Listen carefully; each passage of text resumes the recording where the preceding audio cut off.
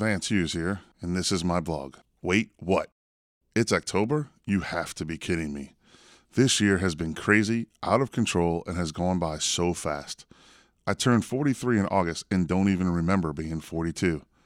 As I sit back and try to remember the past year, there is so much clutter in my brain.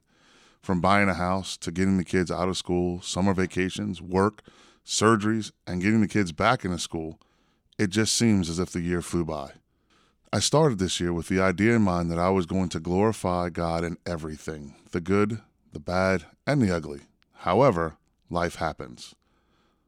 Writing this blog has me wondering if I had time to glorify God in the way He deserves. And the answer is no.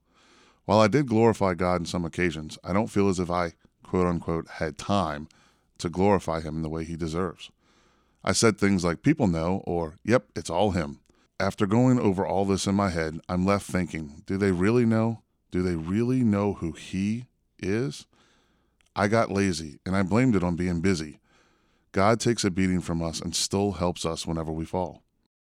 Moving forward, for what's left of this year, I will not be lazy for God. I will stand up for Him. I will make sure not to take His love for granted. We all get to the point where we expect God, and we get comfortable with Him being there for us, to the point where we miss opportunities to glorify Him.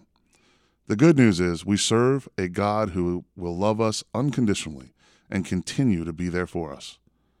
As we get ready for the colder weather and the holidays, I want to find more ways to be a good and faithful servant by slowing down and acknowledging God for everything that He does or doesn't do for us, since He knows what's best for us anyway, because God is good all the time.